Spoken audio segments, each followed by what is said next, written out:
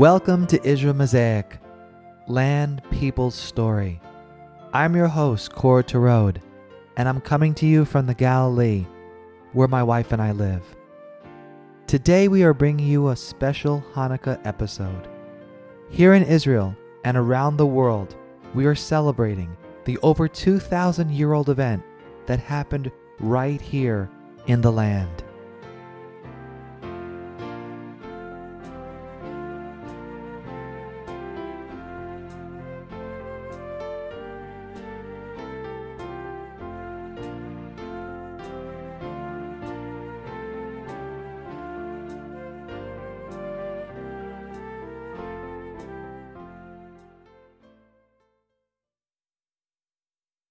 Out of the pages of history. Many people may be unaware of the background story of Hanukkah that was prophesied in the book of Daniel and the tyrannical and evil ruler that threatened the lives of all the Hebrews in Israel from 175 to 164 BC.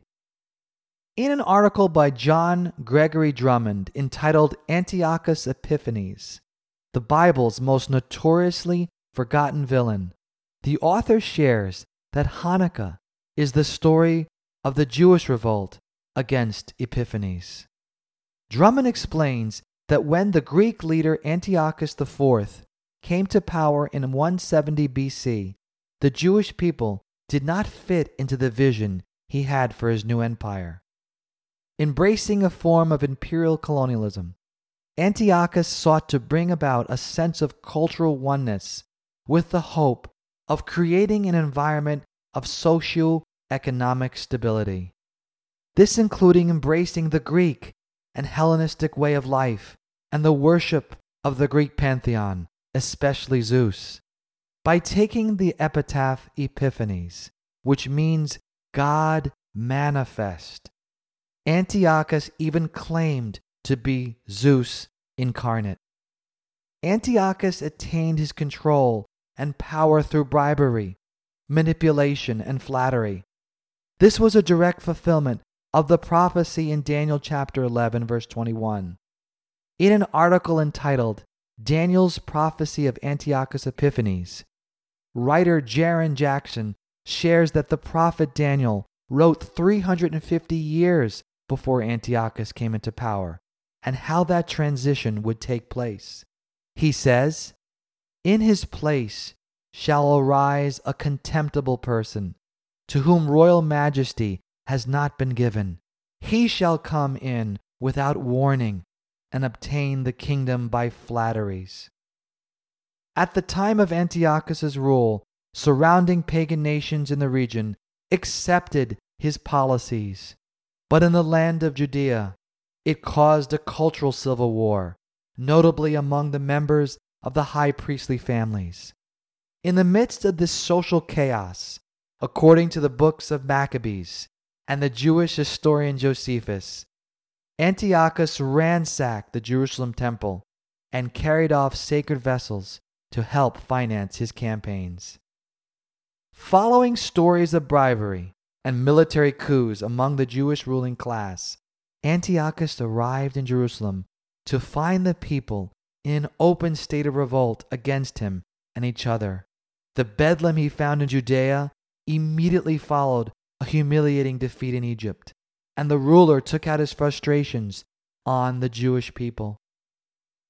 Antiochus took control of the situation by murdering many innocents and brutally enforcing his cultural and religious policies on the population. A time of great tribulation occurred in ancient Israel, as traditional practices such as circumcision were outlawed, sacred scriptures were burned, and perpetrators were severely punished, even unto death.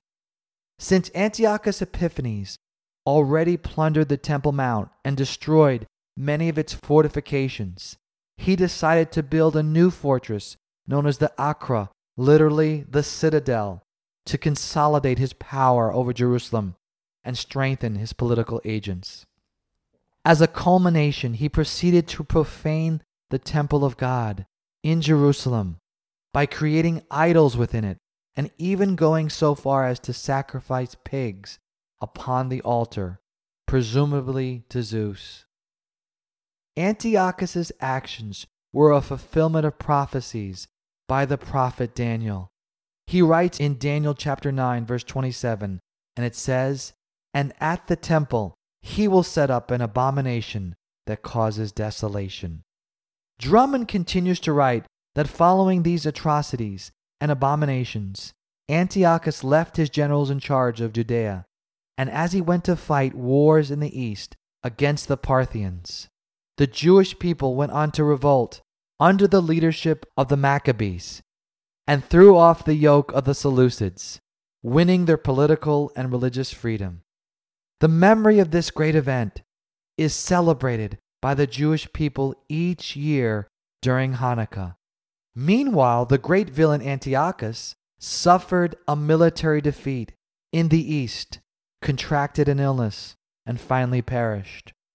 His infamous legacy is present within the yearly celebration of Hanukkah and within the archaeological records. The miracle of Hanukkah. In an article from jewishhistory.org entitled "The Miracle of Hanukkah," it explains the story of the miracle of the oil that was found in the temple in Jerusalem. It says that the last famous battle that the Maccabees fought against the Syrian Greek army was for Antonia's fortress, which guarded the temple. When the Antonia fortress fell, the Jewish people came back to the temple. They shattered the statue of Zeus and cleaned the temple to the extent that they could, and any priests who worked for the Greeks were sent away or executed. They rededicated the temple to the God of Israel. If we take a closer look at the meaning of the word Hanukkah, it literally means dedication. The Jewish people only found one small flask of uncontaminated oil with the seal of the high priest. By Torah law, the flame of the menorah in the temple could only be lit with specially prepared pure olive oil. The amount of oil remaining in the one uncontaminated flask was only enough to burn for one day, and it would take 8 days to produce a new batch of pure olive oil to be consecrated. The Jewish people were in a real predicament. They lit the menorah in the temple, and it miraculously burned for 8 days. According to Jewish legend, that is why Hanukkah lasts 8 nights.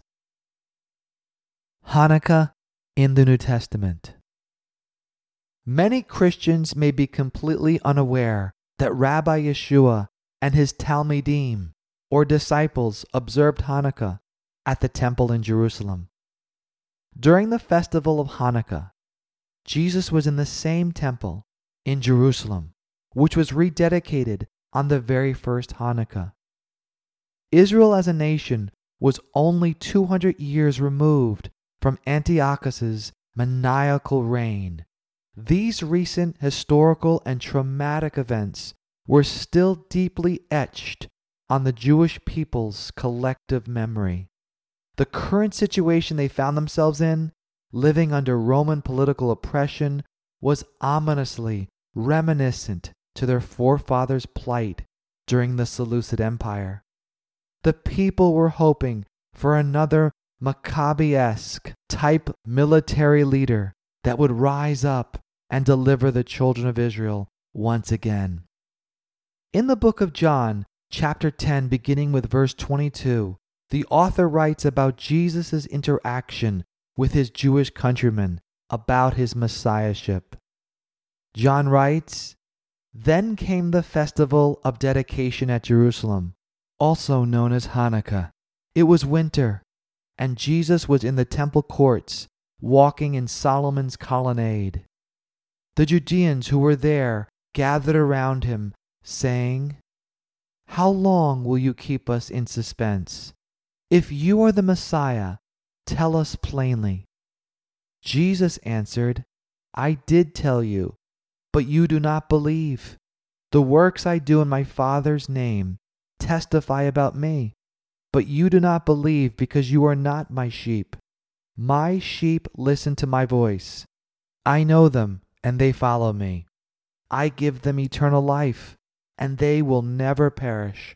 No one will snatch them out of my hand. Then and now.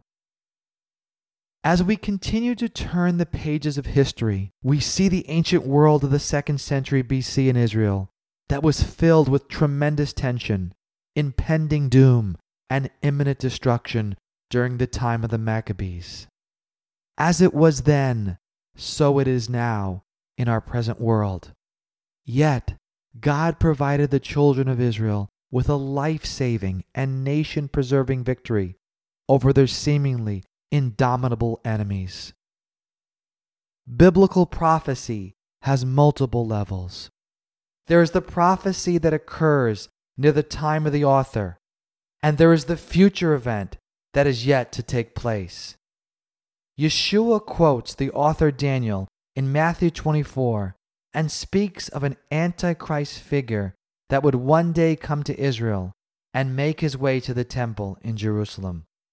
Jesus says, "So when you see standing in the holy place the abomination that causes desolation, spoken through the prophet Daniel, let the reader understand that those who are in Judea flee to the mountains. Let no one on the housetop go down to take anything out of the house. Let no one in the field go back to get their cloak. How dreadful it will be in those days for pregnant women and nursing mothers. Pray that your flight will not take place in winter or on the Sabbath, for then there will be great distress, unequaled from the beginning of the world until now, and never to be equaled again." Just as Antiochus Epiphanes was a forerunner to the coming Antichrist, the book of 2 Thessalonians shares that the coming Antichrist will be defeated by Israel's true Messiah once and for all. The passage reads, "Then the man of sin will be revealed, and the Lord Jesus will destroy him by what he says. When Messiah comes, his appearance will put an end to this man." The light of the world. The book of John chapter 8 says that Jesus is the light of the world. He is the one true light that shines in the darkness, and a light that brings eternal life for all who believe in him. It has been said before that if it were not for Hanukkah, there would be no Christmas. This year, Hanukkah and Christmas intersect, and the 8th and final candle is lit on the menorah on Christmas evening. This Hanukkah, may we all experience the transformative and revelatory miracles that only come from the God of Israel. Join me next time on Israel Mosaic, Land, People, Story, when I'll be sharing about how entertainment is conquering reality. See you soon.